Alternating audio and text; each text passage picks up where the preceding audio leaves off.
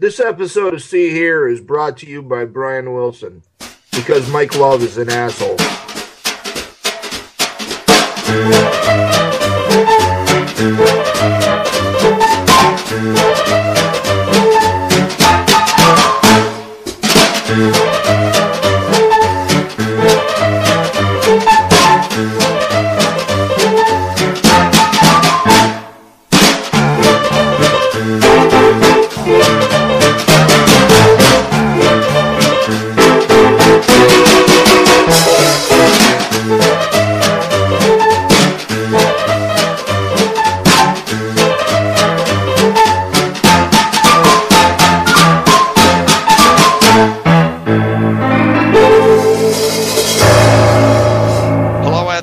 Welcome to episode 25 of the See Here podcast. We're a quarter of 100.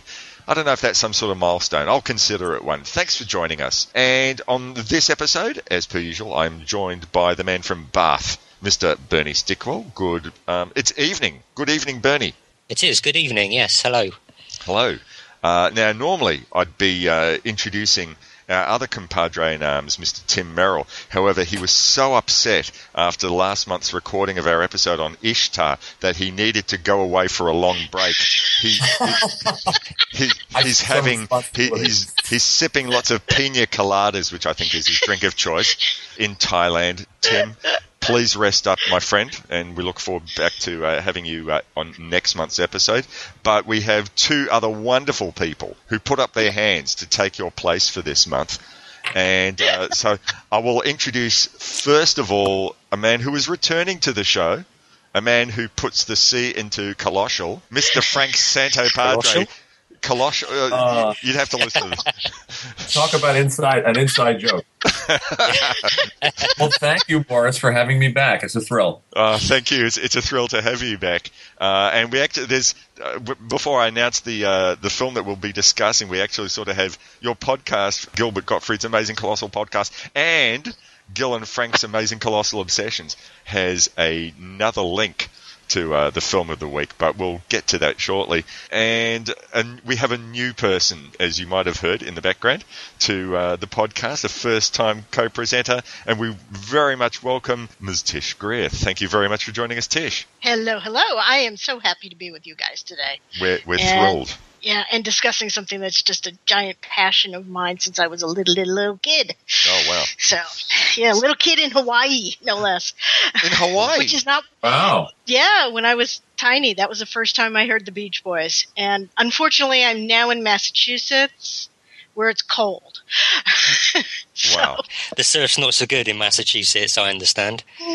No, not really. Oh, well.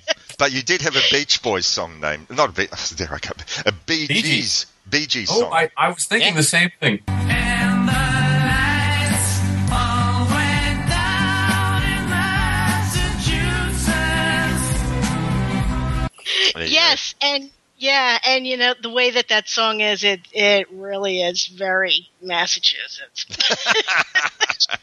So I should probably at this stage make note of what the purpose of us all getting together is today. I'd credit this to Tish and to Frank, actually, come to think of it, that the reason that we're going to be covering the film that we're going to be covering today is Love and Mercy from last year. And I think this has got to be the most recent film that we would have ever discussed on this podcast. We tend to sort of go a bit back into film's history. Maybe the other most recent couple of films, there might have been Walk Hard and Good Vibrations. No link to today's film, but I think I discussed with Hank Hellman about a year ago or so the punk film from Ireland, Good Vibrations. But yes, this is probably the most recent film on record, and so I'll get into discussing with Frank and Tish why it was that this film came to be chosen fairly shortly. But Tish, the floor is yours because we know about Frank, and Bernie and I are regulars on this show, so give us a little bit of a background as to your love of film and music and what it is that you do. Oh, God, these things go back for me so very far. Well, I'm a writer and freelance journalist, and right now doing a lot of essay writing and a lot of current events related essay writing for 2 online publications. Mm-hmm. One is called The Broadside. That's THE-BOADSIDE. B-R-O-A-D. Well, I have to spell it myself. Broad, B-R-O-A-D. No spell Hyphen check side. when it's live, Tish. Exactly. If it wasn't for spell check, I'd be dead. Thebroadside.com, hyphens in between, and for midcenturymodern.com, which is a lot of discussion about things of the 60s and 70s and 80s, where I wrote an essay there recently, not recent, about a month or so ago, about Ben Mendelsohn and how a lot of women of a certain age are sort of attracted to him for some ungodly reason. Yeah, and as I said, this stuff has been just a love for me my whole life, and now finally getting around to talking about film and music more and writing about it a little bit more, although my current writing obsession is third wave feminism and how they're screwing up stories about the 1970s, but that's a whole different rant. So I won't get into that one here because that just gets really bogged down. But as I mentioned too about the Beach Boys, getting to know, and listening to them, the first memories of seeing people on TV or musical bands, mine don't start with the Beatles. Mine starts with the Beach Boys and the Dave Clark Five when my dad was stationed in Hawaii. Right. And, this stuff is kind of just embedded in there, and having that, wonderful ability, life of growing up with just this amazing music in an amazing period of time. I mean, it could cause anybody to get obsessed. Well, I think, since you've decided to already touch on talking about the Beach Boys, what we'll do is we'll go to a quick break playing the trailer for the film, and then we'll launch straight away into our discussion of the Beach Boys, and then we'll get into talking about the film of last year, Love and Mercy, directed by Bill Pollard. So we'll be back in a moment, and we'll get into discussing about the Beach Boys and a myriad of related subjects. You're listening to See Here. Excuse me. Can I help you today? I'd like to buy a car. Hi, I'm Dr. Eugene Landy. Do you know who this man is? Brian Wilson of the Beach Boys. Round, round, get around, I get around, yeah, get around, round, round. We've all grew up in California. The brothers here, Dennis, Brian, and Carl. So I listen to those harmonies, I would teach them to my brothers, and we'd all sing. Listen to me, I'm going on and on. What about you, Melinda? Why don't you have a boyfriend? You broke my heart. You shouldn't have done that. You hear the new Beatles? We can't let them get ahead of us. Got all kinds of new ideas, new sounds, new instruments. You think we could get a horse in here? I'm picking up good vibrations. We've played with everyone. Sinatra, Elvis. But you, blowing our minds. If you want to continue to see him, you should know Brian is a very, very sick man. Your voices.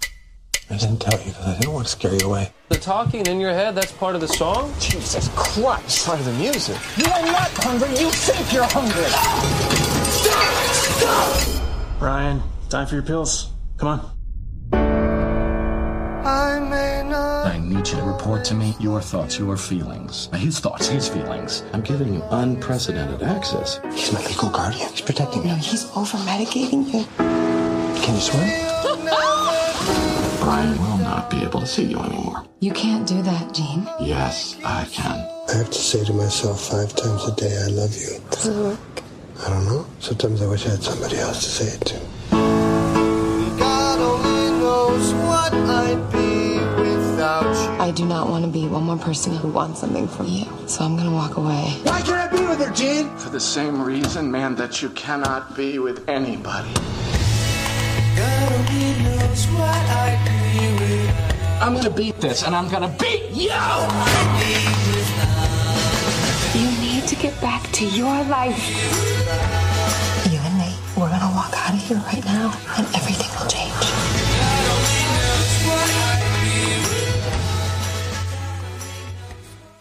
Let's go surfing now. Everybody's learning how. Come on a safari with me. Come on a safari with me. And we're back. Let's get into a discussion before the movie proper about the Beach Boys and any myriad of related subjects. And really, I think when we decided that we're going to cover this film for the podcast, it seemed like very, very fertile ground. There's absolutely a treasure trove, given the Beach Boys have a very dramatic history, and there's really only a fraction of it covered in the film. Normally I defer to our guests, but Bernie, you're the only one out of the four of us whose opinion about the Beach Boys I have no idea about. I know that they're held near and dear to Tish and Frank's heart, so I think I'd like to start with you. What are your thoughts on the Beach Boys as a group? Were they the sort of group that ever appealed to you? When did you first hear them? Were they big in England? I think they were relatively big in England. I'm a little younger than you guys, so I don't quite remember late 60s, early 70s. I was born in 71, so I guess I kind of remember them more from just songs like Good Vibrations, which was, they were already by mid to late 70s kind of classic timeless songs that would show up on sort of classic rock radio and so on. So I certainly remember them from there. And the first Beach Boys album I bought Pet Sounds when that came out on CD in about 88. Because that was, I was kind of in my mid to late teens then, and I was really seriously getting into music. It was around that period where, certainly, you can correct me if I'm wrong here, but it seems to me that the sort of the canon, the critical canon began to really push Pet Sounds as, this really is one of the greatest LPs ever written. Forget all that Beatles nonsense. This is the one. And prior to that, I knew Good Vibrations and California Girls, and I'd never really given them much serious thought as musicians and artists and songwriters and so forth. So I bought that, and I was just floored by it. It really is genuinely one of the greatest LPs ever recorded, I think. So yeah, I guess that was my real sort of induction into the world of the Beach Boys. I'm certainly not an obsessive in the sense that actually I think Pet Sounds is the only album of theirs that I still own. Right. But of course, over the years, I've read books and I know the story. It's Smiley Smile and Smile finally coming out, and all the stuff we'll be talking about. It's portrayed in the film and so on. So I would certainly say I'm a fan of the Beach Boys. It's in a nutshell. Excellent, because I got to confess, when we sort of decided we were going to be doing this, I was genuinely wondering, is this going to be in Bernie's wheelhouse or not? I mean, from a music perspective, don't give away your thoughts on the film just yet. But I was thinking, sure. Will this be in your wheelhouse? Well, you know me well enough, Morris, to know that I can be a bit contrary about certain things. You can, but on the other hand, well, I guess that's why you like Ishtar. Yeah, sure, yeah, maybe. That and the fact it was good. Yeah, true. Yeah. It was good. Tim is the villain in this trio. Tim was not sold on the idea of you guys talking about Ishtar? Oh, no, he wasn't sold on the film. You should listen back to last month's episode, but we'll I think he was in physical pain at certain points during the recording, wasn't he? So, regardless of what you think about Ishtar, the Williams songs are a treat. Absolutely. In a humorous fashion. Yes, we discussed last month that you don't walk out of the cinema singing them the way you sing West Side Story songs, but yes, but they serve their purpose. Yeah, but you can't intentionally write bad songs like that unless you can actually write songs. You need to know, how to do it correctly before you do it incorrectly. So it makes, it adds a lot to the film. Yeah, well, we were lucky enough to have Paul Williams on our podcast, and he talked about that very thing. The difficulty of sitting down with the assignment of writing a bad song. But I think he achieved it. So I want to ask you, Frank, about good songs. I want to know your earliest memories of listening to the Beach Boys, and how did surf music treat a New York City boy? I'm still reeling from Bernie's comment about how he's much younger than the rest of us. What? Well, I say much younger, Frank. From your voice, I assumed you were probably maybe about 46, 47, so there's only a year or two in it. Yeah, it's close enough. I'll give Morris, I don't think I can pinpoint. It's funny, I remember hearing the Beatles for the first time because I had an older sister and she brought home I Want to Hold Your Hand on a single. Wow. And I remember that was I did too. Yeah, but I don't remember per se hearing the Beach Boys for the first time. It was one of those acts where it kind of becomes the soundtrack of your life. It was always there. Yes. It's like trying to remember the first time I heard Good Vibrations, or I was born in 61. Me too, Frank. Oh, there you go. We'll form a support group later. But I really became interested in Brian later in life because he's such a fascinating character. And interestingly, I was living in West Hollywood for a number of years. I had 10 lost years in Los Angeles, my Nathaniel West period. And I knew a lot of people. I worked in television for a while. I was saying to my wife, I never ever got starstruck. I took pride in that around anybody that I met. I met a lot of famous people, but Brian Wilson, I ran into Brian Wilson in a 7-Eleven of all places. Not Elvis. No, it was Brian Wilson and his driver in a 7-Eleven at about 2 o'clock in the morning in West Hollywood. Uh-huh. And I was speechless. And I tried. When was this, Frank? Was this during 97, 98? This was post Dr. Eugene. Yes. The first time I ever really lost the ability to speak in the presence of a famous person. That's how much admiration I always had for him. So I can't remember the first time I heard the Beach Boys, but I've always been moved by his talent, and that's why I was so attracted to this film. Right. Yeah. Tish, we spoke a little bit about this yesterday, and you made a very good point, because I'd sort of been thinking a lot about Brian's music in comparison to the pop canon, but you went and made the very good point. And I know that, like in America, there's a lot of talk about the Great American Songbook, or the Great American Composers, and rather sort of than comparing Brian to Paul McCartney and John Lennon, you went and made the comparison. Oh well, he's more like another Copeland or another Gershwin. So do you want to talk a little bit about that side of things? Interesting. Oh, sure. Yeah. Well, the thing is, when you look at pop music of that time, when the Beach Boys first hit, they first chart in 1961, when Frank and I were born, comparable songs during that time period, you had things like the theme from A Summer Place, which was, a top 10 pop hit on AM radio, which is what we had. There was no FM yet. And at that time, there was a mix of, you'd have what they would call the, male vocalist, female vocalist, and then you'd have the young kids mixed in there. And there was also what was called surf guitar at that time. And surf guitar didn't have vocals. Brian Wilson was the first person really to put, and they were kind of neck and neck with Jan and Dean, another surf-oriented, the first two groups to have a vocal. And what Brian does as time goes on, and he begins to synthesize all of these different movements and sounds and stuff, which brings the music into a whole different, away from just the poppy pop hit, into more of a composition, small orchestral composition type of music, along the lines of a Gershwin or a Copeland. And he did admire Gershwin, so it was one of his influences. And because it comes in the part of the 20th century that is very youth-focused, a lot of music snobs, as I would call them, they sort of discount it. And he did do it so much younger than other composers. That's part of his genius, and also what is part of the way his brain is wired and his madness. He had to do this stuff when he was so young, and he was so incredibly gifted, just the way he merged so many different things. Yeah, so he is up there. His work is up there, and I think it's going to still take a little time for the music traditionalists to take his work seriously, which is really sad. He's an amazing dude. And to be a survivor. I like to think that, because Bernie went and brought up that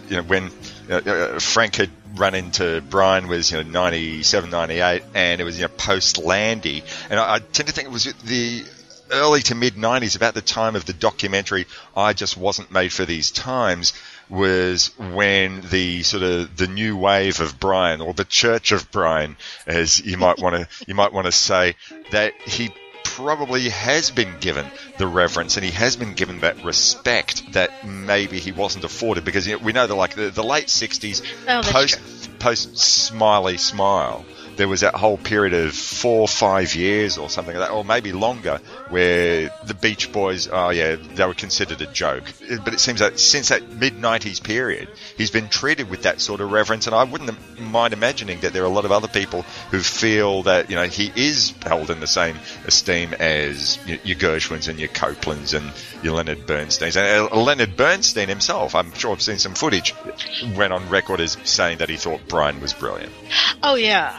And I think this, as I mentioned yesterday, this year he's doing a tour. He's bringing Pet Sounds and doing it live. I know. I'm seeing him in 6 weeks. I can't wait. I'm still trying to convince my husband to go this summer. He's going to be near me. And I think that that's really going to solidify his legacy. Mm-hmm. The more people that go to see him live. I think sometimes as well, it takes time for people to catch up. I think, sometimes you need a bit of distance between the work and a real genuine sort of critical appraisal of it. Yeah, sometimes somebody or their art has to be vindicated by history, I guess. But certainly we're at that period now where I think he is getting his due. So I think if you're to believe some of the musicians that we see in documentaries like I Just Wasn't Made for These Times, or the one that you sort of brought to our attention, Bernie, the Beach Boys and Satan. You listen to some of these older musicians, they all say, I heard Pet Sounds at the time and it blew my mind. So if we're to take them at their word, it seems like the musicians got it at the time. I have to admit, I always take those kind of documentaries with a pinch of salt. When you get all those kind of talking heads, yep. I think a lot of those talking heads are in it for their own benefit in a way. A lot of ego is there. I know what I'm talking about. I'm going to come along and say how great Brian Wilson and the Beach Boys were. The Don Was documentary is fabulous, though. Yeah. It's pretty good for that kind of documentary. Definitely, yeah. I think it's a very fair, even-handed one. It's not too what's the word, reverent in its treatment of. It's there, but it's not too fawning at the same time. There's also a doc called, I don't know if it's out of print, called Endless Harmony. I've got a copy of that. I haven't watched that in a long time. I didn't get the chance to rewatch it. Well worth it. All right, so I wanted to ask you guys, so we've focused a lot here, as I guess is the nature of this episode, on Brian, or in particularly, I'll come to that question in a minute, but the film and a lot of the talk about the Beach Boys tends to be particularly about the Pet Sounds and Smile album, which only got like a release of sorts in the last few years. In my own collection, I've got, albums like Sunflower, Friends, Surf's Up, and Holland, and a really absolutely cracking live album from 1973, when they got Blondie Chaplin and Ricky Fattar into the lineup, and they became like a rock band, not just a pop band. They became like a really solid rock band. But I don't hear people talking much about those albums or about the early albums. We know about all the early great singles. They were considered a singles band. Forgive my ignorance here, Morris. Was Brian Wilson still writing the music for those later albums? There was... Or was it the rest of the Beach Boys were writing more of the music at that point because he was in bed or whatever? With the early albums? Just things like Sunflower and so on, the later sort of early 70s stuff. There was a mixture. There was some Brian contributions, but you certainly were getting contributions as well from Bruce Johnston. Dennis was coming more into his own as a songwriter, and I have to say that his solo album, my God, yeah, Pacific Ocean Blue, is it's an amazing record. Really, deserves a lot of attention, and thank goodness that exists. But they all were making contributions, and I think in the case of the Surf's Up album, they used like the Surf's Up track, which had been recorded from the Smile era, and Till I Die, I'm not sure. I can't remember if that was like a new one or if that was from the Smile era. But basically, he wasn't doing very much. He'd lost all faith, and he was lying in bed, and he was up to his gillet in all sorts of medications and the like, or all sorts of drugs at any rate. Have any of you heard any of those early albums? I'm not just talking about the singles, like, I Get Around and the like. So Tish, you okay, so are you a fan of those early albums? Are they great singles with filler, or where do you stand on them, Tish? They are fascinating because they really are they give you a snapshot of how a band had to make an album back in those days. And you see it actually in some of the early Rolling Stones and the early Beatles albums as well, where you will have original compositions by the bands, but then they'll have to throw in remakes of other people's music. There's one of the albums has a Beatles version of Louie Louie, which, I mean, at that particular time, we're talking maybe 64, I think everybody was doing a version of Louie Louie. It became the frat song. Yeah. Of the time. It was the big drinking song. They also do covers of, I think they do a couple of a Ronette song or some other, but it was not uncommon to fill an album with another band, a version of another song. Well, I think even Barbara Ann was done by several other groups. Well, because you mentioned the Ronettes, and Brian is on record as saying that he thinks Be My Baby is the greatest song ever written. Yeah, I've heard him say that. Yeah, I think they did a version of it on one of their albums, and it might be what was titled Shutdown Volume 2. Yep. That might be the one. Next week there's a record show here, and I'm going on a quest to get all of those old albums.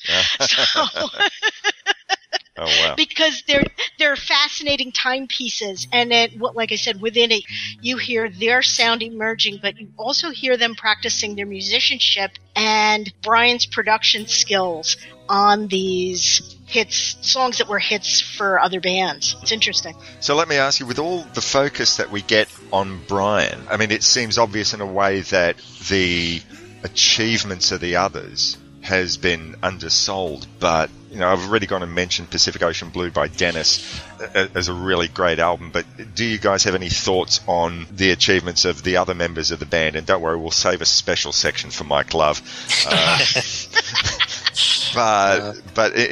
Talking of Mike Love, I read an interesting piece I found on the internet yesterday that was talking about the three kind of not evil people, but the three most maligned people in Brian Wilson's life, and what they actually contributed to his ability to write songs, and to the Beach Boys in general. Mm-hmm. And obviously it was his father and Dr. Landy and Mike Love. Yes. And it was saying, the general consensus is Mike Love is not the nicest of people, but without him, they wouldn't have kept the kind of live presence. And certainly throughout the 70s, they toured a lot, apparently. And his biggest strength was that he was a sort of viable frontman, because the rest of the group didn't really, have that sort of frontman charisma. So, it's kind of damning with faint praise, really, isn't it? But. Well, I mean, if you look at any of that live footage on YouTube, and there's plenty of it, he doesn't look so much like a frontman as more like just a guy who can't play an instrument. So, I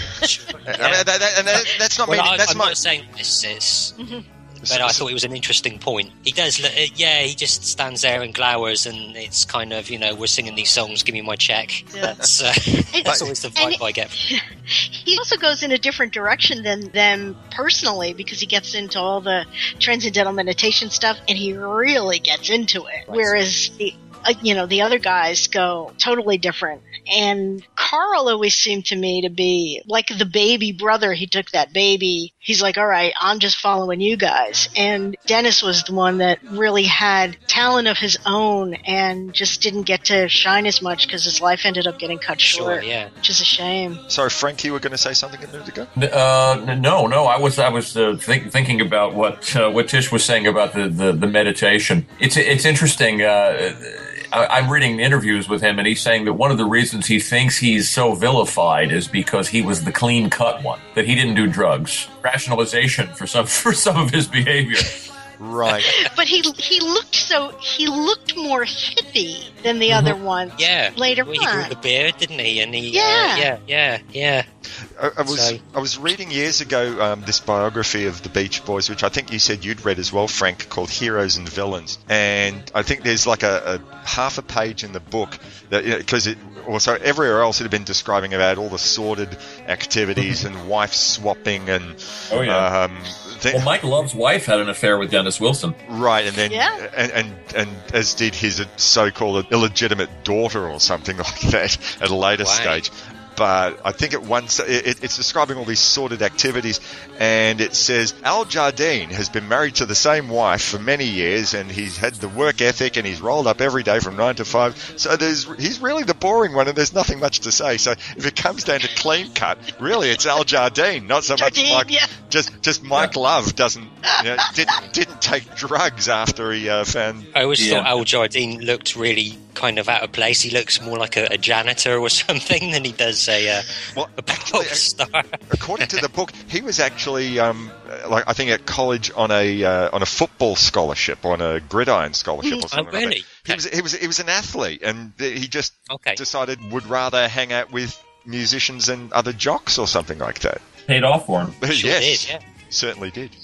There's also, as long as you brought up the book, Catch a Wave is another terrific book about Brian's life by a guy named, trying to remember the author's name, Peter Ames Carlin. Okay. Also a very good read for anybody that wants to know more about the topic. What was the central conceit in that book, Frank? Because I know, like in Heroes and Villains, it really didn't focus terribly much on the music. It focused more on the private lives of the rich and famous, as it were. So is Catch a Wave more about the culture and a little bit more about his process, which is to me the most interesting part. I mean, when watching Love and Mercy, as interesting as the stuff with Murray was, and Mike, and certainly the Landy stuff, and Giamatti's just riveting in that part. To me personally, the stuff that I found most engrossing about the film were the scenes when he's in the studio. Definitely going to be talking about that. There's, I mean that's there's a lot of that in Catch a Wave. There's a lot about the process. That sounds like a book I need to see. I need to read. Trying to capture the magic of his process, and was it his hearing loss? How the music comes to him has always been a fascinating topic. Those are my favorite scenes in the film, by the way. Yes. Look, I think we're going to have a lot to say about that section of the film as well as the film in general, because I think that's certainly something that the writers and the directors had really wanted the film to be about. But before we leave this section to go into talking about the film per se, as I said, I'd read this Heroes and Villains book several years ago, and came away with the image, that Mike Love fellow was not exactly the nicest of guys, and Murray Wilson was an asshole. But when I brought it up with you guys saying, we'll find some time to talk about Mike Love, and the consensus was, what an ass. He is a bastard, isn't he? And I found a website that listed like about 1,000 things. You want to know why Mike Love's an asshole? Here's a list of them. And okay, so here's some of the things that they went and wrote. Taking credit for writing Smile after it was released, after years of shitting on it. He controls the Beach Boys' name, so he was able to not renew the contract with Brian, Al, and David after the 50-year reunion. He sued Al Jardine for touring under the name Al Jardine of the Beach Boys. Oh, yes. He donated money to Tipper Gore's cause for censorship. Yep. And the only musician to have done so, by the way. Yeah. Must have endeared him greatly to Frank Zappa. Oh, shit, yeah. Sure. and what's his name of Twisted Sister? And John Denver. And Jello Biafra wouldn't have been a fan of his either, I'm sure. No. But to me, this is the biggest sin as to why Mike Love is a prick. He wrote Kokomo. Oh God, yes! Oh gee, no! So there's. I believe it's their most successful single. What does that say about the general public? Financially speaking, anyway. I could be wrong about that, but I seem to remember reading it. No, I think I've read the same thing, Frank. It's heartbreaking. Well, it was in the movie Cocktail. I mean, come on. There you go. Right. That may have had something to do with it. Yeah, everybody who was a 20-something young guy at that time wanted to go down to Florida, to the Keys, to be cool like Tom Cruise and get broads. So that song did it for them. Playing in the background, yeah. Jeez. Yeah, exactly. Meanwhile, there were a whole other bunch of us going, oh, God, no. Stop. Please, stop, make it stop. Mike Love, I think certainly from that list, that small list you're reading there, I think it's apparent Mike Love was not a musician, he was a businessman. Yeah. That's what it was all about to him. Because certainly, again, we'll touch on this, but certainly there's points in the film after Pet Sounds has been released when he's saying we need to get back to the old stuff and, sell some singles and, have some hits again. And it's all about the money. It's all about the business for him. That's the impression I get. Even from a pragmatic stance, that didn't make very much sense, because about the time that Brian was changing things up with his approach to Pet Sounds and then on to Smile, the rest of America, or American musicians, were also doing the same. I mean, we're getting... I mean, was that about the time where, Frank Zappa had gone and released, like, his early albums, and there was Captain Beefheart and yeah, it was all kind of 66, 67, I guess, wasn't it? So the fact that he was saying we need to get back to our old sound, whereas a lot of American kids were tuning their ears into different sounds as well. So even from a commercial perspective, he should have thought, well, hang on, wait, the kids are now starting to listen to that. Well, maybe Brian's onto something here, and he sort of didn't want to change. I mean, yes, I agree with you. It's for a commercial perspective, but it doesn't make sense. He was an old man in a young man's body as well, wasn't he? It was, I think his kind of sensibilities were probably more in line with Murray Wilson's than they were Brian's. By the way, I'd like to take a moment to remind all of us that the man is rather litigious. Yeah. Don't worry, Frank. We'll be naming this episode. See here, episode 25, Problem Child 2. Yeah, XXX.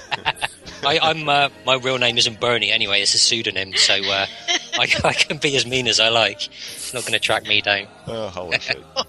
There's an interview with him in Rolling Stone, Morris, and he's denying that he maligned Pet Sounds. He's saying, "Well, I was down in the dirt. I was recording the animals. I was in the it's all revisionist history." Yes, absolutely. Yeah. Now he's saying he didn't diss the album, and he was totally supportive and regards it as a masterpiece. I remember reading an interview with him just about the time of the 50th anniversary, and I think the question or the line of questioning was going along. It's amazing that you did get together again with Brian and with Al and with David, because for years you were sort of hanging shit on Brian. He said, no, I love Brian. If he were here today, I mean, we're cousins first, and I think I've just been given a bum rap just because, damn it, I like a commercial song, and Columnated Ruins Domino, what the hell is that all about? But I love Brian. So yeah, you're right, very revisionist. I think he sued Brian too, even though just because there was do I have this right? An image when Brian was doing the publicity for Smile? Yes, I read the same thing. A tiny image of Mike Love that was only visible on some kind of special insert on a British release, and he sued him for using his likeness without his permission. I read the same thing. There's like 4 or 5 times that he sued him. Wow. And that one was dismissed. Luckily, happily, that one was dismissed. Well, I'm hoping that the judge was a Beach Boys fan. And hopefully he'll dismiss the lawsuit that is surely to come from this podcast.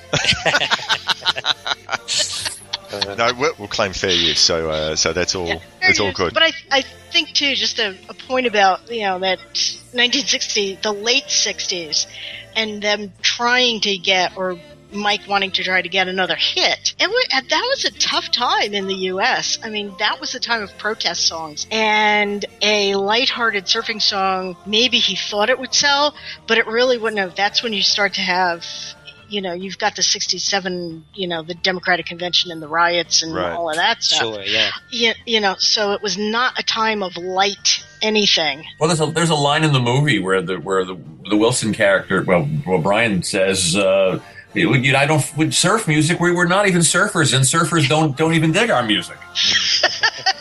Yeah. That's right, yeah. Just to sort of finish off on that note where you're talking about the environment, about protests in Ohio and the like, I think Mike decided he'd jump on that bandwagon, but still within Beach Boys' frame of reference. There was a song, I think, I can't remember if it's on the Sunflower or Surf's Up album, called Student Demonstration Time, and it's basically the music. They've gone and ripped off the music from There's a Riot in Cell Block Number 9, and they've just gone and changed it to stuff about the student demonstrations against against Vietnam War.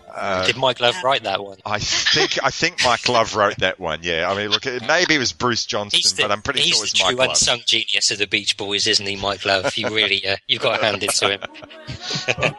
And by the way, the actor Jake Abel does a wonderful job. He's fantastic, isn't he? Yeah, he really captures the smartness. Watching the Don Was documentary the day before, I watched Love and Mercy, and in Love and Mercy they recreate that little black and white film they made where they're they're messing around in the swimming pool and they're all coming out the door and shaking Brian's hand. The flip of Slitron B. Yeah, that's it. Yeah. It was uncanny how accurate they managed to reproduce that, and how they all looked. And as you say, Frank, Mike Love in particularly, it was frightening how close he looked to him. So very true. All right, look, it seems like we're all chomping at the bits now to talk about the film, which is really the reason that we're here. So we'll go take a quick break, go wax up our surfboards, and then we'll come back and talk about Love and Mercy, the film, the reason that we're all here. You're listening to See Here with Bernie, Frank, Tish, and my name's Morris. We'll be back shortly.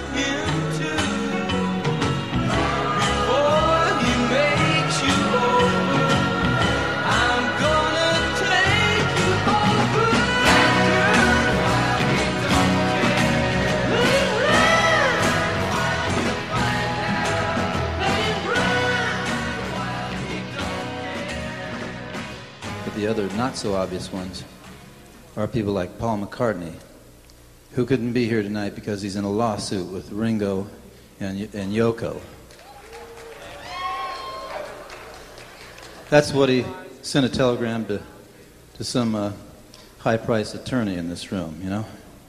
Now that's a bummer, because we're talking about harmony, right, in the world. If we can't get it together in America and in England in harmony within our groups, I mean, believe it. You can believe it. The Beach Boys have their own intestine or whatever you call it, squabbles. But that's a bummer when Ms. Ross can't make it, you know?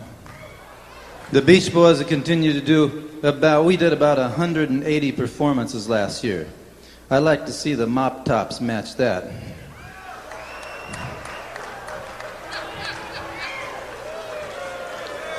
I'd like to see Mick Jagger get out on his stage and do I Get Around versus Jumpin' Jack Flash any day now. I was sitting in a crummy movie with my hands on my chin. Oh, the violence that occurred seemed like we never win. Love and mercy, that's what you need tonight. And we're back.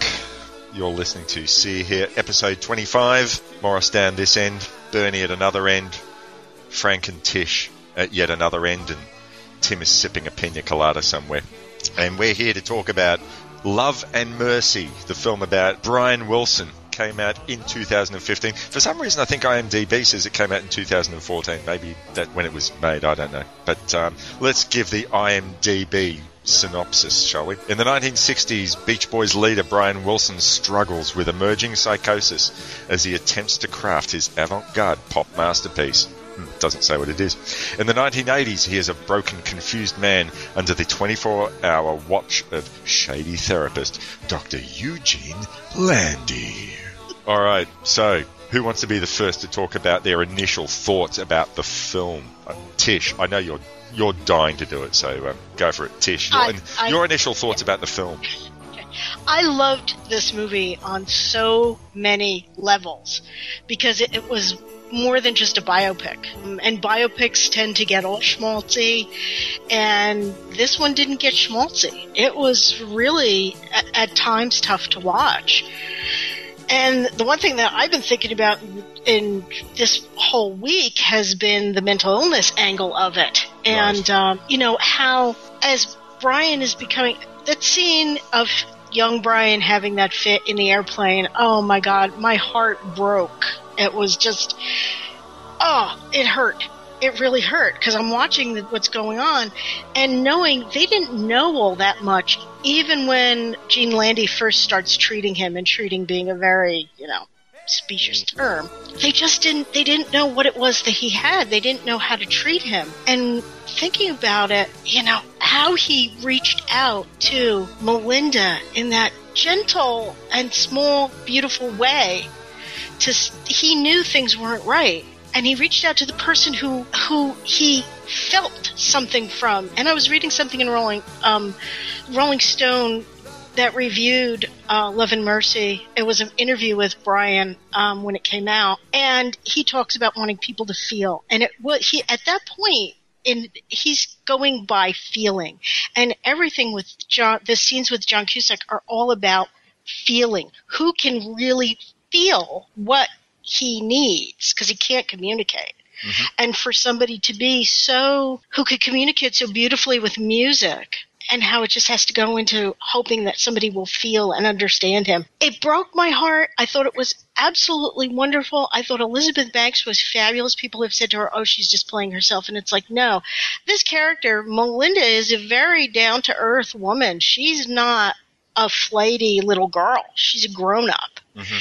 And she's not going to throw herself at him, and it's not going to be giggling, and it's not going to be what people think. She was playing a real person who's still alive, and she came across to me very genuine and as a very strong person who Melinda really is. Is this guy a friend of yours? I feel like he's watching us. No, he's not my friend. He's my bodyguard. Come on. Something like that. It's a funny word, isn't it? Bodyguard? Bodyguard. Are we in candid camera? No. I do need a car.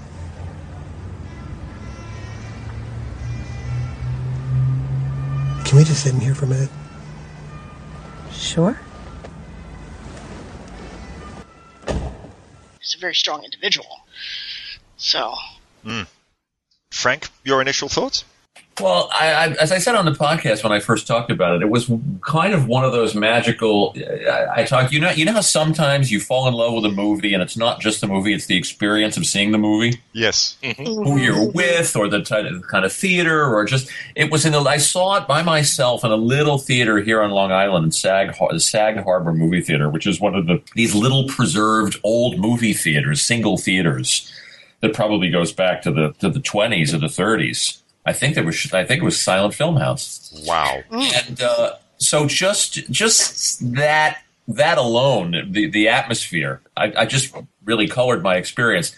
But the film, to me, it worked on so many levels because it's a little bit of, you get the music documentary, you get to see the magic, you get to see a little bit of his process, a little bit of how he manufactured this stuff or where it came from, a little bit. You've also it's also a suspense film because how is Melinda going to get him out of this situation? Mm-hmm. It's a love story. There's so many things going for it. Right. And I hadn't heard that much about it. So it was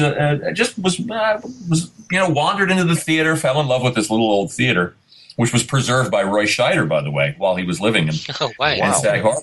It was destined for the wrecking. A side story. It was destined for the wrecking ball, and Roy Scheider basically took it on as a personal project, a personal mission. But so there were so many things that went into the me having a special experience of this movie, and you could just feel that Bill Pohlad, who it was a labor of love for him to have made it. I think it just comes off the screen, that it's a real Valentine to this guy. And it got under my skin immediately. And I thought the performances were great. And Dano's wonderful and he looks the part.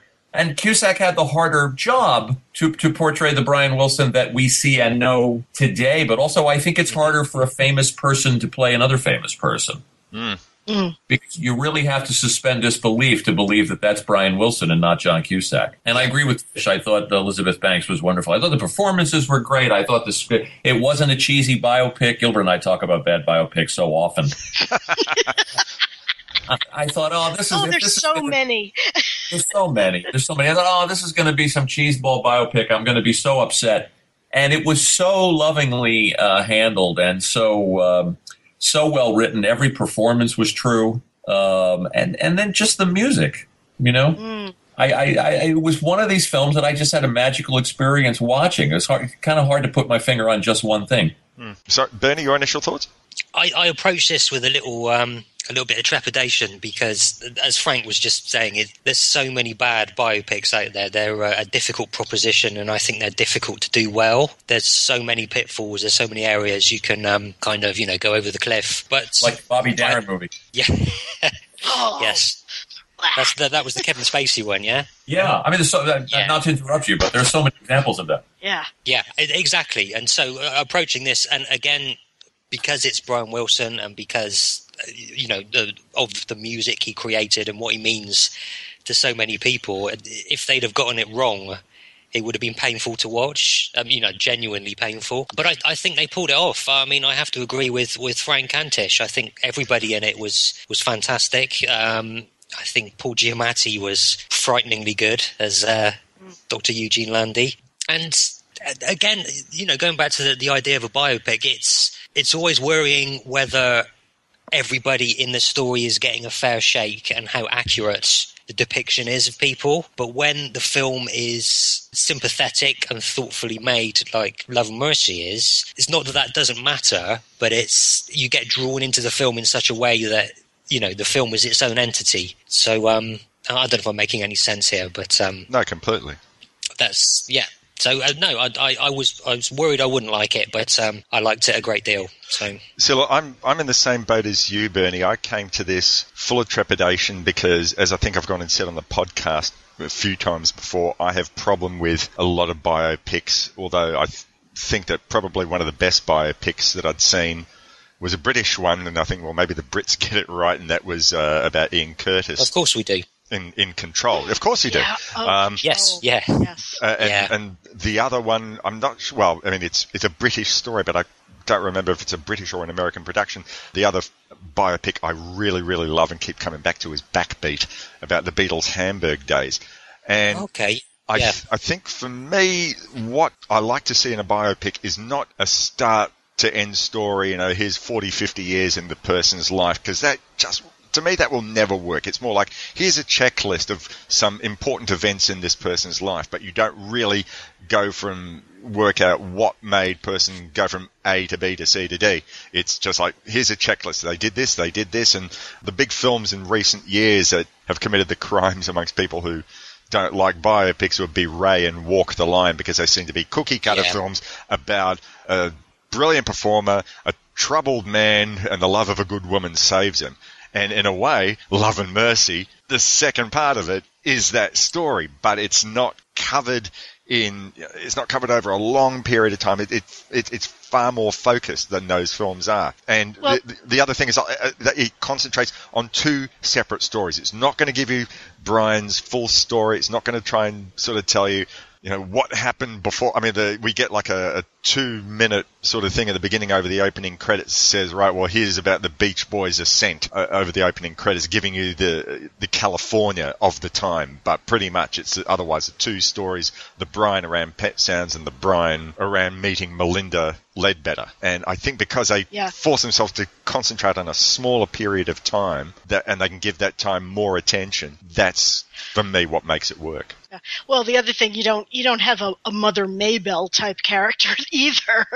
In Love and Mercy, we're really dealing with the maturity, the way that they deal with these are grown up people in a grown up situation. Right. So there is no golly gosh jeepers, Jesus is just going to save everybody. This is when Giamatti's Landy going off on Melinda in the car dealership. Dr. Eugene Landy? Yes, what? You've been served.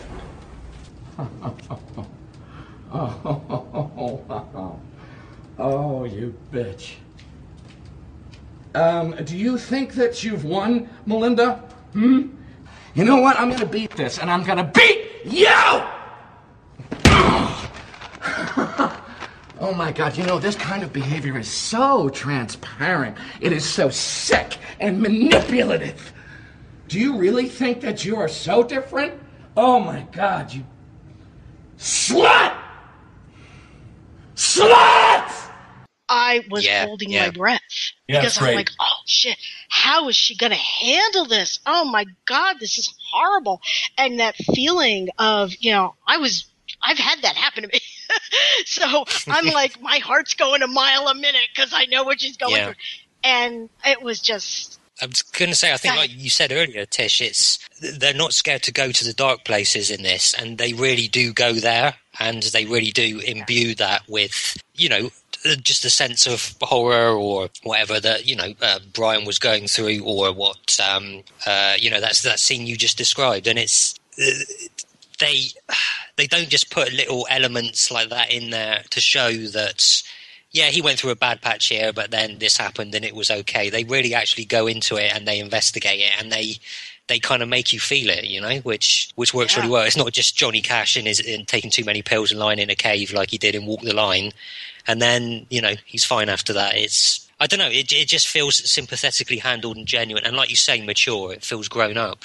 So let me ask you, to that end, as a film, do you think that the approach of interweaving the two stories rather than telling them chronologically as two separate stories was a good idea?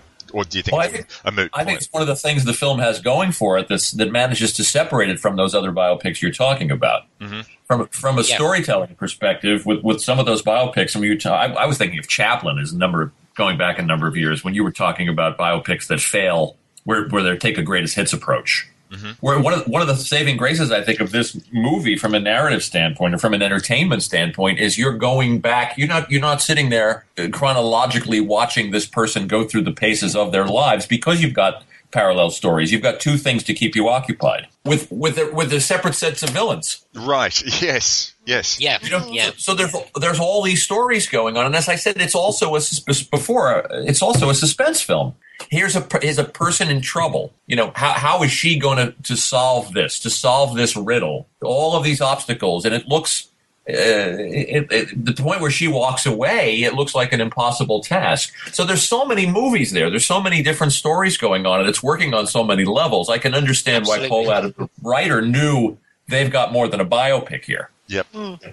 He's able to juggle those different themes, those different stories, and still have it all be entirely satisfying. It's a testament to him as a director. I think it works. So. Impressive, yeah. I was going to say some smart editing as well. Some of the biopics you can catch where there's a bad segue or something that isn't the continuity goes off, and they were very, very clear in keeping the visual continuity. Yeah. As well as the editing, keeping it very tight, making sure that the transitions were very smooth so that it wasn't all choppy feeling, which can happen as well. I was going to say, I think that really helps the pace of the film as well, the way that you've got the two story strands, and the way, not where one part begins to lull, but certainly it will then jump back and build to something that's about to happen, and then it will jump forward again. And, you're constantly on the edge of your seat almost, seeing this through. So I think that works really well. It's also, that's like the rare biopic that has a rescue story in the center of it. Yeah. Yes, and there's also the familiar and the unfamiliar. We're familiar with aspects of this story. Sure. But underneath all of that familiar is a lot of unfamiliar that we begin to see. And one of the things that I thought was really cool that I read about it with Paul Dano, he viewed all of the stuff from the Pet Sound sessions that everybody had already seen, but there were things that he viewed that nobody else has ever seen. It's gonna make it that much better when we can say goodnight and stay together. Wouldn't it be nice if we could wake up in the morning when the day is new, and after having spent the day together, hold each other close the whole night through? Happy times together we've been spending. I wish that every kiss was never ending. That added a little more to it. We saw not only more of Wilson's process, but we also saw all of that dark stuff that is usually glossed over in other movies, as we were just saying. And because it could have been Cookie, they could have taken it, strictly from all of the press clippings through the years and cobbled something together, but they got underneath the press clippings. Exactly. And other biopics are just like, oh, I could have read this, in Rolling Stone, in 4 issues. I think that one of the things that really, really works in getting into those dark spaces is never being too overstated about things. There's a sense of subtlety, and even when they use devices which have been used in other films before, and I'll mention one here, they never go too over the top. So, for instance, there's the scene where Brian is during the one of Paul Dano phases, and they've been in the studio recording Pet Sounds, and he's lying out on his car, and he's looking at the night sky, just sort of thinking about all that he's done, and we hear the voices in his head. We hear, but he's in a happy space because the wrecking crew are the family that he's happy with, because he can communicate his musical ideas. Music is what gives him life. Music is what makes him happy. So he hears harmonies in his head. He's probably imagining what he's going to teach the rest of the guys when they come back from their tour, the rest of the Beach Boys. And so he hears these beautiful harmonies in his head before he goes into that lovely conversation with Hal Blaine. And Hal says, we guys think, the Wrecking Crew think you're a genius, Brian. You just keep doing what you're doing. Let me tell you something. We're all pros, We've played with everyone. Heard it all. You name them, we've played with them. Sinatra, Dean Martin, Elvis, Phil Spector, Sam Cooke, everyone. And we all studied in goddamn conservatories, for Christ's sake. But you gotta know that you're touched, kid. You're blowing our minds. More than Phil Spector? Phil's got nothing on you. Oh, man. The band's gonna love it. Every note of it. But then there are other moments in the film, not too overstated, where he hears other things in his head when he feels stress or when he's being bullied. So there's that sense like the celebration of Good Vibrations getting to the top of the charts, and he's at a dinner party and everyone's just, as Tim would have said, blowing smoke up his ass. And he hears nothing but the clinking of cutlery, and before it drives him absolutely mad. And that is such an effective scene. As somebody who's had a few issues with anxiety in the past, yes, that captures that kind of feeling so incredibly well. That is so beautifully done. And in fact, the sound design in that scene and the scene you were talking about just now, Morris, breathtakingly good, I think. It actually made me think of the film that we discussed with you a few months ago, Frank, All That Jazz. Remember that scene with Roy Scheider in the meeting, and everyone's gabbling on, and he just wants to get on with doing things, and he hears silence. I was wondering whether Love and Mercy was going to have a point where Brian hears absolutely nothing, but the noises in his head are what actually disturb him. So I think one of the other things that makes the film work is it doesn't, and I don't know that much about the production, but it feels for all the world like an independent film, and then a film that found a major distributor. And it may not have been, but it certainly has the spirit of an independent film. And you look at something like Walk the Line or Ray, and they're studio films. Absolutely, yeah. They're a different animal, there was a lot of this was shot documentary style. I think good decisions were made like that all the way to avoid the kind of the hoary biopic. Right. No, I think as well when you have John Cusack and Paul Giamatti as the two name actors in the film, that they're not the Hollywood superstar big box office draws, are they? So that's right. Yeah. But Cusack has enough drawing power. I mean, I think he was like an executive producer on the film, so he probably used his clout in getting certain parts of the film the way he wanted. Like Paul Giamatti, they're actors. They're not stars. They're actors. Not movie stars. Yes. So, yeah. I think that's important. I think that's important too, because I think that they probably showed up and read the lines as opposed to meddling with the process or having having their hands all over it. And when he received the original script, the two people are credited for writing the script. When Pohlad got the original script, he turned to another writer named Oren Moverman, who had written the very strange Dylan biopic, which I've not seen to this I'm point. not there. I'm a bit frightened to watch that. Did you enjoy it, Frank? Yeah, yes and no. I admired its daring. Mm-hmm. But I think the right choices were made here by Pohlad. I think this was only the second film he directed, if I'm not mistaken. He's a producer. He produced 12 Years a Slave and Malik's Tree of Life and some other films. But I think this was his second directorial effort. And I think that approaching it documentary style or indie style, not using movie stars, because this thing was developed a couple of times. There was supposedly, at least according to what I've read, an adaptation of at least he wasn't involved, but there was supposedly a Wilson biopic in the works as far back as '88 to star William Hurt and Richard Dreyfuss as Landy. Can you imagine? Oh, yikes. Oh, wow. Landy would have been the hero of the piece as well, that's wouldn't he? painful.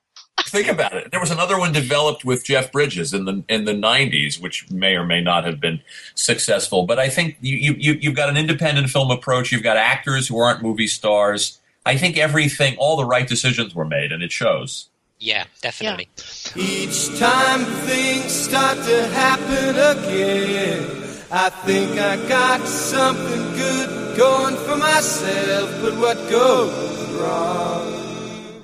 Sometimes I feel very sad. Sometimes I feel very sad.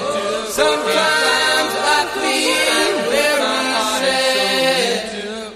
We're talking a bit before about the whole issue of mental illness, and there's two themes, obviously other than the music, but two other themes that sort of run through this film. There's mental illness and the bullying, which sort of like leads to the mental illness. And it sort of brought to mind two other films, one which I don't think worked anywhere near as well as that. And that the first one is the Australian film Shine, about the Australian pianist David Helfgott, who also had an overbearing father who wanted to control his son's life. And David Helfgott, I think trying to work on Rachmaninoff's second piano concerto while at university in England, he just collapsed. But it was probably as a result of all the pressure that his father had placed on him for all those years, and all the beatings and emotional manipulation. That film didn't quite work, and that was certainly done as a start to finish sort of thing, rather than going back and forth between the two actors who played Helfgott. But I mean, it was an interesting idea. It was approached like a European film, but I don't think it was thought all the way through. But I think I'm in the minority because the film is hugely successful. But the other film about bullying, and this, I guess, is not so much about mental health, but an attempt to manipulate someone, and that's another recent film, Whiplash, where J.K. Simmons is acting as a substitute father figure to Miles Teller and uses violence as well as emotional guilt because, he either thought that it was the best way to get excellence from his young charge, or he recognized his skills early off the bat and, he wanted to placate his own ego by putting him in his place and showing the Miles Teller character who's the boss. And I tend to sort of think that Murray Wilson, who we haven't sort of spoken about yet, the character of Murray in this film, he keeps saying, like there's that scene in the film where he says about God only knows. He says, it's a suicide note. It's not a love song. No, it's rubbish. It's rubbish. I don't know what the hell you're talking about. I closed my eyes, didn't see a thing. I don't know. Maybe it could be something with the right arrangement. Well, yeah, I have French horns on it, and flutes, tambourines, sleigh bells, piano, bass, real complex key shifts. Frankly, if you really want to know, I don't care for it. It's too wishy-washy. If you leave me, why leave me? Life will go on, why go on living? It's not like a Beach Boys song. Your brothers are going to hate it. It's a love song. It's a suicide note. Didn't you just say it could be something with the right arrangement? Well, I gave it another thought, okay? And if you can't keep your voice down in my house, get out. But I'm guessing that on the inside he thought, he's better than I ever was, but I'd better put him back in his place so he knows, I'm a songwriter, you're just my son. You're just another. You're just a kid. You're just my charge. You're just my business interest. Well, the whole idea, or the whole of stories of really horrible fathers, historically, Beethoven's father. Beethoven's father wanted Beethoven to be Mozart, so he used to wake him up. That didn't happen. Yeah, so he used to drag him out of bed in the middle of the night and make him practice and beat him up and all other kinds of stuff. He was really, and Beethoven being another guy who lost his hearing later on and then composed one of his greatest symphonies. It's one of those themes that happens both in reality and in fiction, and I think it is because the father sees in the son his own talent and wants his son to achieve talent, what he doesn't have. Yeah, exactly. Yeah. So there's that push-pull. There's that, I'm going to nurture you, but don't go any further than me because, I want you to, but I don't want you to, that conflict. Yeah. So, and then it drives the poor genius guys nuts. So, because poor Beethoven had his problems too. Yeah. So, once again, we've been talking about the actors and the generally incredible standard of performance, and Paul Giamatti. Really, he could walk through this with his eyes shut in a way because he always. And I mean this in a good way. He seems to have developed a nice line in playing someone who's on edge, and what he does here, he has this. Here, I think was it you, Tish, that said that there's, or Frank that said there's a suspense element to this film, and it's really in watching Paul Giamatti work. Even if you didn't know who Eugene Landy was when you walked into this film, and you saw, all right, it's a film about the Beach Boys, we see Giamatti maintain some level of control. You see him like he's a control freak, but as long as things are going his way, then he's calm. But then there's that scene which I think both Cusack and Giamatti handle brilliantly, and it's at the lunch, the barbecue.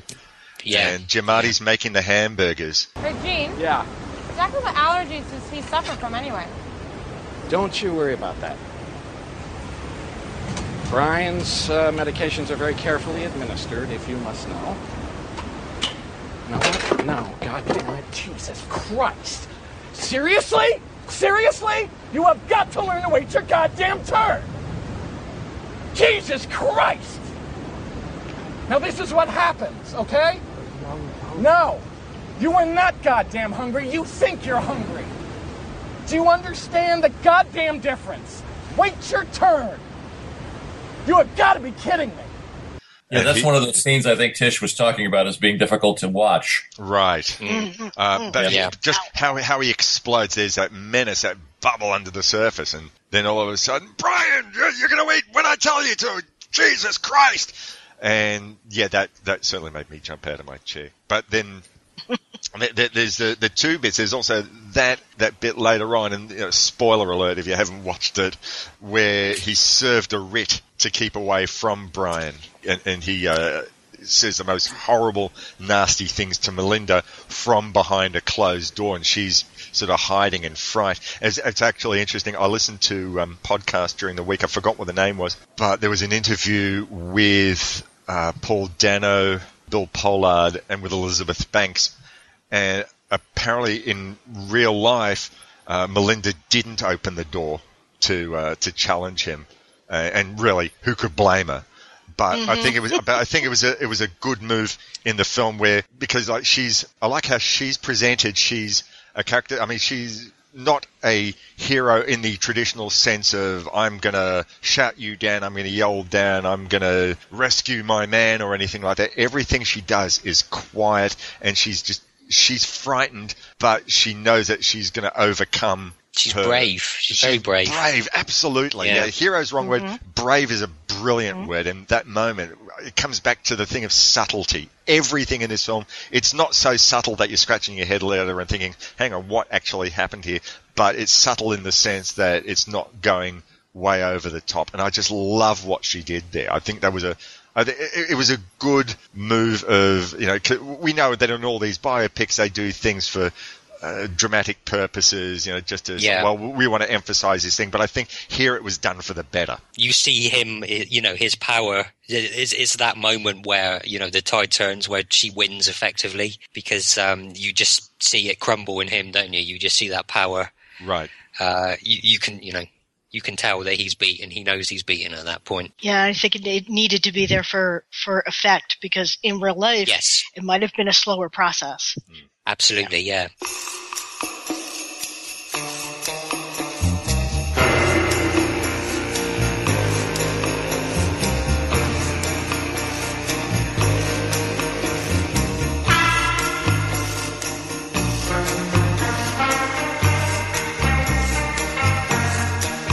Now, we've also been itching to discuss, we sort of brought up briefly in the first part of the program, and we've been speaking a little bit about the, really what I guess is the emotional core of the film for us, the recording of pet sounds.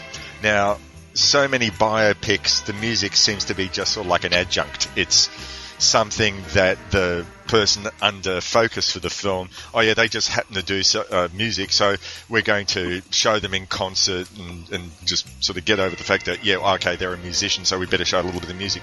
But this was one of the few films I can think of, maybe the only film I can think of, where the actual creative process is really shown. It's not something that the writer or director thought would be a time waster for the audience. It treats their audience with intelligence. It presumes that you're a Brian Wilson fan, so you want to see what made recording pet sounds so special, or maybe you don't know anything about that sort of thing, so let's show you what made him a genius, what made him do the way how he did things. And I think that is handled so brilliantly. We get him interacting with the Wrecking Crew. We get Carol Kay, the woman, I can't remember the name of the actress who played Carol Kay, but she's asking him at one point, now you've got me on the electric bass playing this line, but you've got the double bassist playing this other note, and that sort of melodic or harmony-wise, that doesn't quite work. And he said, I hadn't thought about that. Let's just give it a try anyway. And he says it works in my head, doesn't he? Or he says it sounds good to me. Yeah.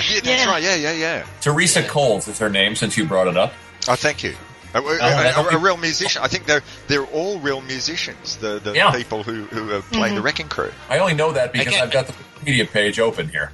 Okay, do you know what does it say? What else has she done? Has she done anything film-wise, or is it just? I'd have to dig around because her link is not active in Wikipedia. Okay, so probably a musician. Yeah, it's great that they actually hired actors who were musicians to play those parts. So that's, again, it's kind of indicative of the amount of thought and the process going into the filmmaking. Yeah. So, when you've got someone who can play an instrument, pretending to play an instrument, it's very, very apparent. So it was interesting. I read an interview with Darian Sahanaja, who is Brian Wilson's musical director and also the main songwriter for the fabulous group Wondermints. He had gone and said that he got Paul Dano, who sung, but he'd never played an instrument in his life. He coached him to play simple things on the piano, which was basically in keeping with Brian's style of piano playing, so it would look authentic. And it said that because Paul had an affinity for music and he was a singer already anyway, so he said he really took to that very well, and it does look authentic. The moments as he comes out of the tent and into the sandbox, he's looking very authentic. Yeah. And when he's telling the members of the Wrecking Crew, try this or play this bit on the cello staccato, everything that he does as Brian is 100% completely believable. You believe that he's Brian Wilson. You believe that this is a guy who's a musician and that he knows what he's saying. He knows what he's doing. Yeah, he's not just acting the words. Yeah. Which is really cool. Something very telling here on the Wikipedia page, which I suspected. Love and Mercy is the second feature directed by Pohlad, decades from his previous film, and was financed with his own money. There you go. Wow. So there's no studio interference, I think, is a big saving grace here. Yeah. But of course, the thing was, this film was done with the cooperation of Brian and Melinda. Yeah, so they were definitely not going to do anything that would insult them, and yet at the same time they didn't shy away from the dark bits and the hard bits. It is reverential to a degree, but it's not making it's not all well. You couldn't tell the story with sweetness and light. It needed to get their approval, but at the same time, it's not kissing ass either. It's pretty much a warts and it gives the warts, but it also I think the fact that it goes into so much depth about what made the music special is what probably got Brian to give it his approval. And from reports from this podcast I'll listen to, either Bill Pollard or Paul Dano said that Brian came backstage after the first screening of the movie and said, "Wow, that was a really good film." And that's maybe a knock on some of those other music biopics, Morris, is that, and I'm trying to remember Ray, thinking about the Buddy Holly story and Walk the Line. For my money, maybe it's just me, you don't see enough of what makes these people musical geniuses, and maybe that's hard to dramatize on film. Exactly. Less easy to dramatize, perhaps, than Ray Charles' turbulent love life. And yet Taylor Hackford, I think you might have a point, yeah. And Taylor Hackford, who made that film, is a music guy. And so it's strange. I mean, maybe it's a hard thing. I guess with Brian Wilson, there's so much there to show. But to me, that's one of the things that separates this. Yeah. Right. I was going to say that's what, when you brought up Control earlier, Morris, there's a similarity between Love and Mercy and Control, and that is showing the vulnerability of this musician. Right. And in things that I was listening to some interviews where Melinda was part of the interview, she doesn't shy away from any of this in their day-to-day life. So for her, I think, showing that darkness was an important thing. And the same thing in Control, where you see with Ian Curtis's illness and the effects of the drugs on him. These are hard things to show. And Hollywood doesn't like to destroy myths. It mythologizes, it enshrines these people in a certain way, and because it wants to cater to a dream of these people, whereas these other films, they want you to empathize and understand that these people, even though they were great geniuses, were people too, which is very important, I think. I've seen a trailer, I think in the last couple of weeks, for a biopic that's coming out very soon, and I'm very, very worried. The film is called I Saw the Light, and it's going to be a biopic about Hank Williams. And I think this is... Oh, no. Look, I want to reserve judgment, but going by how the trailer is presented, I think it's going to be another film in the line of Ray and Walk the Line. It's going to be a little bit cookie cutter, but except, unlike those films, it's not going to have a happy ending. So it'll be who's playing Hank Williams? Oh, isn't it Tom Hiddleston? I think you're right. I think it is. There you go. So I missed that. Who was it? Tom Hiddleston from the Avengers? Right. Yes. I think so. Yeah, yes. I think you're right. Yeah. Yes. So it has a fighting chance. Well, George Hamilton played him in a 1960s biopic. Oh, really? Yes. Hank Williams with a can. Yes, and very healthy looking, and it's very just not good in a lot of ways. If you ever get to see it, I don't know the name of it. You can look it up under George Hamilton's IMDb, and I think you can probably find it online, but it will make you go, "Ay." I'm just looking at this. I Saw the Light. It's actually got quite a good cast, but as I said, I'll reserve judgment.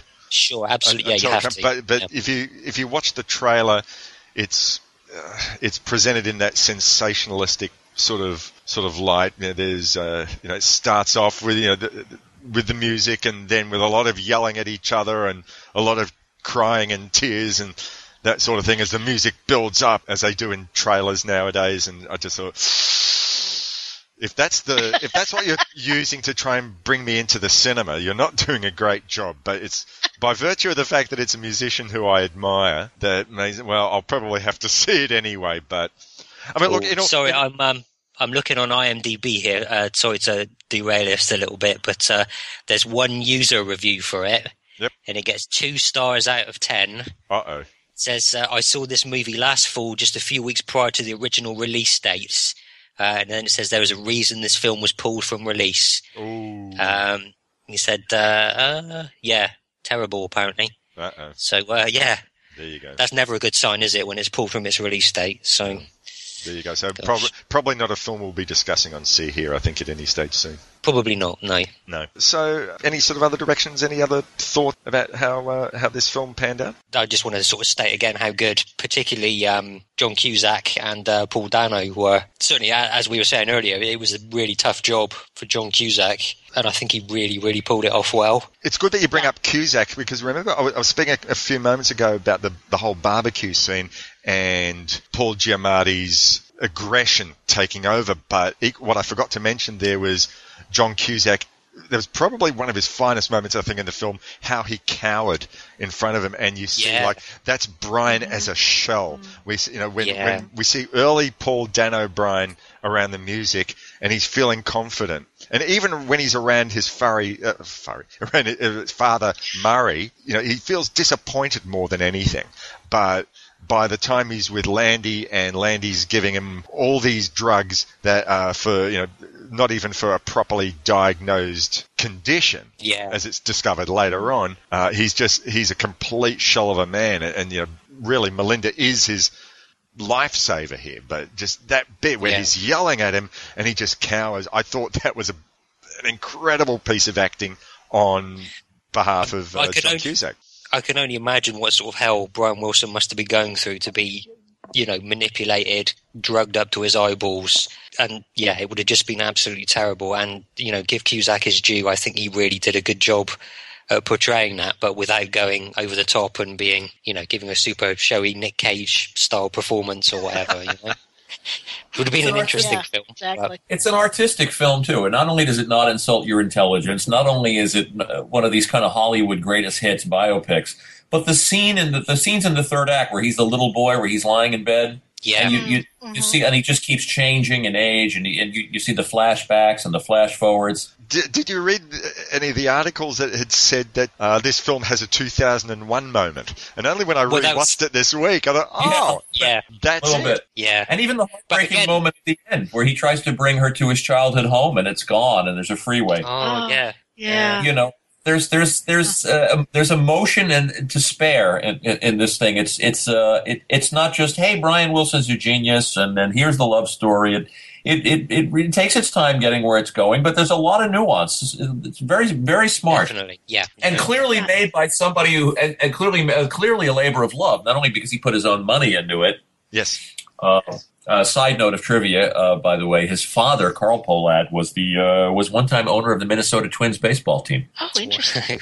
A little fun trivia. No, I was just going to say it's clearly the work of somebody who loved Brian Wilson, who loved his subject. It's a real Valentine. But it's you don't always get that. It's a dangerous thing to be in love with the subject matter, and you're right. It's very clear that it is.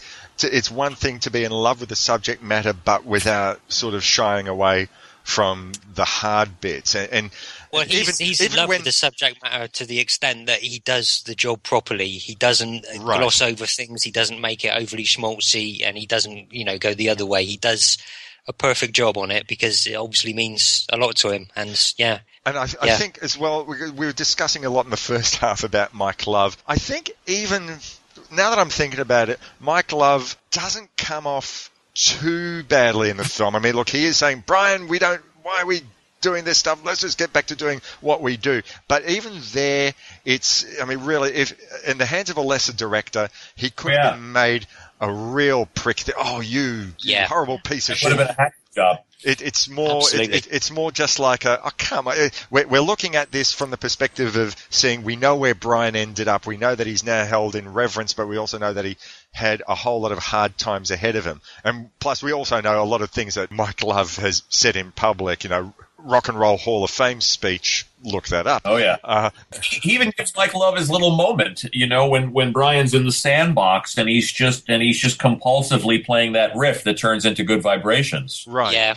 And Love wander over. Mike Love is not two-dimensional in the film, and really, I mean, in the case of the film, it's credit to the writing. It completely is. I come back to Backbeat for a second, because, I mean, ostensibly that was, as I said, during the Beatles' Hamburg years, but it was more of a story about the friendship between John Lennon and Stuart Sutcliffe. And the other three Beatles, they're really cardboard characters. You know, Paul McCartney comes off as, you know, this vain guy who, like Mike Love in this song, wants the success of the band above absolutely everything else. And in real life, John Lennon wanted success. But, you know, Paul comes as, you know, this arrogant prince. George, we hear nothing from. And Pete Best, you know, he has this brilliant, and I mean that in a bad way, brilliantly bad line of, well, no one asks me anything because I'm just the fucking drummer. So all cardboard cliches. You speak as a drummer, Morris, so that comes from comes from a personal place, doesn't it? I won't allow myself to be treated as just the fucking drummer. Are you a drummer, Morris? I'm a drummer, yes. Oh, that's news for me. Well, there you go. New bit of trivia for and for that matter, so's Bernie. And I used to be a long time ago. And Wendy, our previous compadre in C here, Wendy's a drumming teacher. So really, if we'd thought cleverly about this podcast, we should have called it, you know, three drummers and I don't know what. And Tim. Three drummers and Tim. You know, since you brought up Backbeat, Morris, the Lennon biopic, was it called Nowhere Boy? Yeah, I didn't care for that. Didn't care for it. No.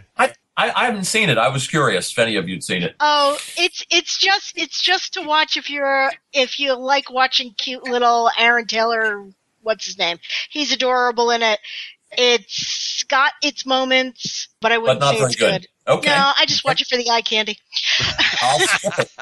I do like Bound for Glory, by the way, as another good biopic, biopic. That's one of the best. That's on my.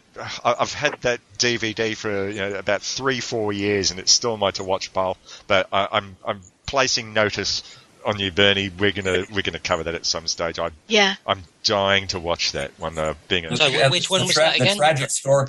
David Carradine stars as Woody Guthrie. Yeah. He's yeah. absolutely wonderful. He really, really is, and that's another one that's very heartbreaking. But back to the stuff with Love and Mercy. Oh yes, a very important point about that movie is tackling the issue of mental illness, which Hollywood does not like to look at in any depth. Yes. Our society over here in America is having a very, very big problem with our jails, and our jails are now functioning as sort of half jail, half mental institution. And you have to realize in seeing how Landy is doing things, like I said earlier, they didn't know what was wrong with Brian, and this is where I see Mike Love's shortness with him during Pet Sounds it's like, what the freak is wrong with this guy? Well, he just stopped taking drugs, and they used to think that it was the drugs that made Brian crazy. No, it was the crazy that made him crazy. Yeah. It's interesting you say that, Tish, because that scene particularly where they have the meeting in the swimming pool, and it's apparent there is something wrong with Brian. Yeah. And I was just watching that thinking, well, surely you would realize there was something wrong with Brian at this point. Why are you being such an ass and so intolerant of him, But like you say, I guess they were just thinking it's drugs, but right. And mental illness still in a lot of ways, various kinds, it's still seen as a moral failing, and it isn't. It's a brain chemistry thing. Absolutely. Yeah. So having my battles with depression, boy, I know it's rough. It can be rough. Yeah. I think that's where I resonate with Brian, and I kind of have I have a little special love for him, because I see him as like, oh, dude, I feel so bad for you that you had to go through this when nobody knew what this was, and to see him able to function now, it's like, yes, you did it. There's that feeling of triumph, and it takes people loving you enough, and how much Melinda loved him to see there's got to be a better way in his life, and at that time, we think it's not that long ago, in the amount of research and things and medications that have come along, it's almost like a century. Sure, it's amazing. Yeah, I can imagine. So, and who knows what would have happened if he'd never wandered into that dealership? Wow. Exactly. That's right. Exactly. I mean, would Landy have ultimately overcome He'd be a him? statistic. Taken him, yeah. Yeah, he would have been like another Elvis, that he died fat and on drugs somewhere, which would have been horrible. There's, I think there's YouTube footage I saw of Landy and Brian Wilson appearing on some breakfast show, and Landy's got his arm around Brian as if to say, it's he's awful, mine. isn't it? Have you seen that? Have you seen that, Bernie? Yeah, and Brian is just completely out of it, isn't he? He's not. Oh, yeah. It's painful to watch. It's just, Landy is the worst kind of person. That's something I have real issues with, when people take advantage of and manipulate people. And, Landy kind of turned that into an art form, and it's just horrible to treat other people like that. And there's nothing, well, there are a few things worse, I guess, but it's just a horrible thing to do. I think he'd worked with a bunch of other rock stars before Brian. And in fact, he had. Did he not manage? He was a manager for, I think he managed George Benson or someone like that before he was a psychotherapist, apparently. Oh God! But he had treated other rock stars, hadn't he? And actually, I think from what I understand, that the period that we're seeing in the film was not the first time that he'd treated Brian. I think Marilyn, like his first wife Marilyn, wanted him, knew that there were issues, and sort of got him to see a therapist, and he stayed around for about a year, and then they sacked him. But I don't know how he brought himself back. With money, wasn't there? Because he was charging an exorbitant amount of money. Right. And I think that's why they let him go initially. But, they brought him back. Yeah. And then they let him back with his team. His team of bodyguards and bullies. Yes, horrible people. Horrible, horrible people. All right, look, we've been discussing this for a while. I'm not sure that the bandwidth's going to hold up. So any final thoughts, ladies and germs? We'll start with you, Tish. Any final thoughts about the film? Just that I think it's going to be one of my favorites for a long time, and if people haven't seen it, they really should. It's just a fine film. Frank? Well, I agree, and I think we should keep our eye on this director, like I said, he's a producer primarily, but to see if he makes any other films. And we'll also, slightly off the topic, I just watched, speaking of The Wrecking Crew, I just watched The Wrecking Crew doc, and it's also... Yes, I did too during the week. Yep. Yeah, wonderful. So you'll have to do an episode about that somewhere down the line. I've actually sort of made a note in my book that we are definitely going to do that. Bernie, I think Paul Hughes from the GGTMC group has expressed an interest in. Oh, really? In joining. Manchester Paul. Oh, that would be great. Yeah. Yeah. Oh, yeah. So we'll get him to say Rafifi as well. Absolutely. And can I count on all of you guys to consult on my upcoming Mike Love biopic? Sorry, yeah. Yeah. Sure. If you're writing the checks, Frank, I'll say whatever you like. Do we need? That was just to mitigate any potential legal action that may be taken against this podcast. Come on, Mike, do your worst. Do your worst. I don't care. I've got nothing to give, so fuck it. Bernie, final thoughts? I would agree with both Tish and Frank. I think it's a wonderful film, and as we mentioned several times, it's a really difficult proposition making a biopic, and this does absolutely everything right. So if you haven't seen it, please track it down and watch it. And the Don Was documentary too. Oh yeah, it's called "I Just Wasn't Made for These Times." A little bit hard to track down, but certainly well worth the while if you can. It's out there. Yeah. I remember I saw it at Melbourne Film Festival when it came out. I think about a year after it was officially made or something like that. It was, and I think they had to put extra sessions on, so it was terrific that even back 20 years ago, when the cult of Brian was starting up again, that lots of people here wanted to see that, and people sort of were still in admiration and in huge excitement about Brian coming back into the spotlight again. And I guess my final thought, not so much on the film, but it's good to see that Melinda's love of him. I mean, it could quite easily have been that, well, he gets out into the real world again and he's playing his music, and the same old problems start up again. The pressure of being on the road and traveling overseas and the like. But he's got Melinda and people around him who he's got a band who truly loves him. It almost seems like his band and the Wondermints they're all looking after him. Just yes, all the footage. But it seems that he's got the happy ending that he deserved, doesn't it? I mean, hopefully he'll be around for many years yet. But it's great that he's in the position he's in now. I know he's very sad. He's gone and said as such that he truly regrets that Carl and Dennis aren't around. I know their deaths particularly hit him very, very hard. As he actually says at one part in the film, when he's introducing himself to Melinda in the scene in the car showroom, he says, "Oh, my brother died." I'm still getting over that, and So it's just, so you can't really ever see the Beach Boys live again. Not the real Beach Boys. But we're going to see Brian Wilson.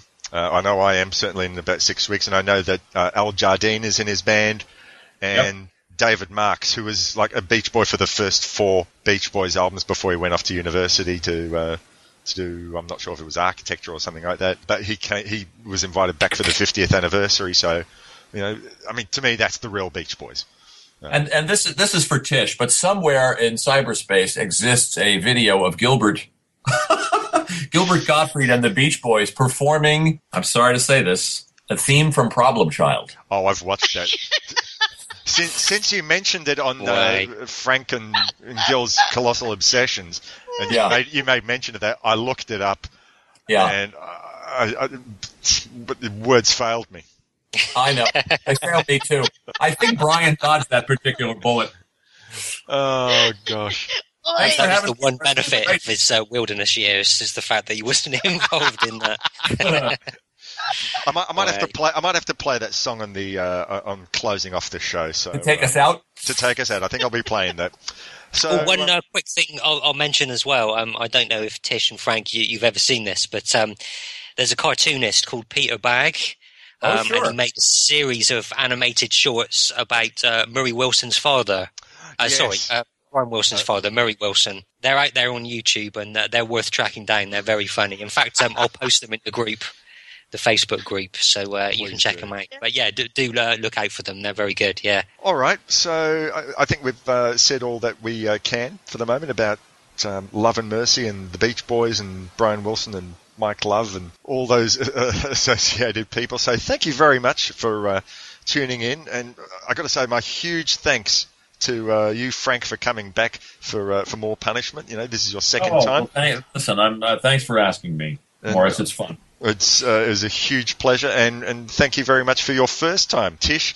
So just quickly, Tish, if people want to look up your writings, where can they find you? Is there a website? Well, they can Google me, Tish Greer. There's all kinds of information about me online.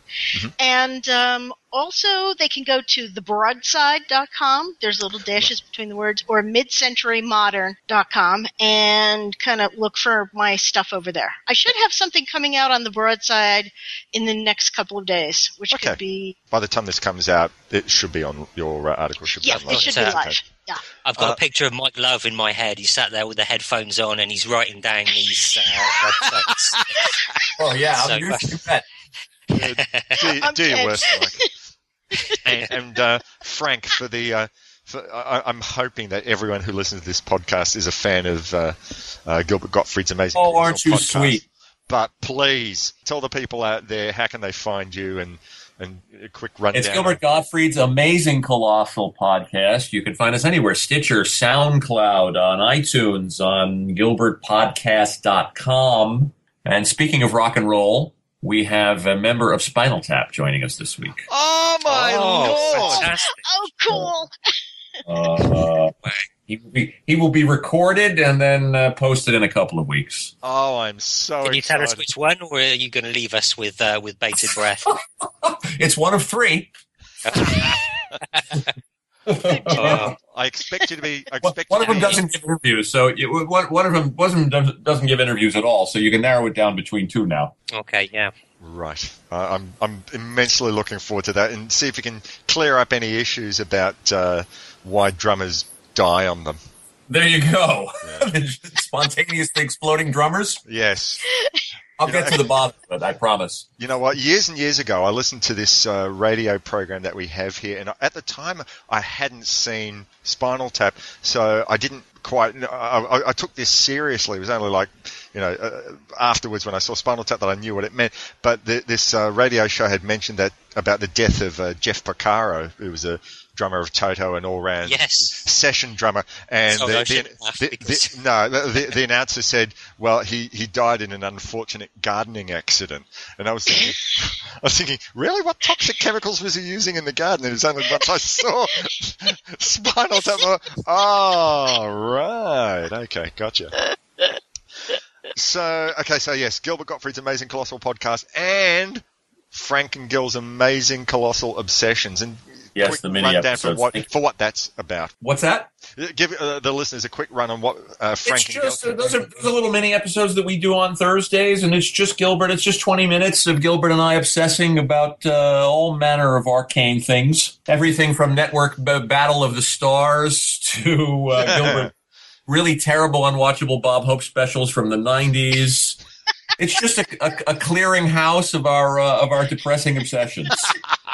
Joy. And they're short mini episodes, little bite-sized episodes for people that don't have an hour or an hour and 20 to listen to the longer ones. But thanks for the plug, Morris. Our absolute pleasure. I should also make mention that it was there that I heard you talk about Love and Mercy for the first time. Yeah, that was our older format where we were talking about movies. We've shifted it up a bit, but we'll go back to that. All right, so I should give a quick announcement as to what is happening next month. So we're currently in February of 2016. So in March of 2016 will be episode 26. Now, at the beginning of last year, I put out the word for any of our listeners to send us some requests.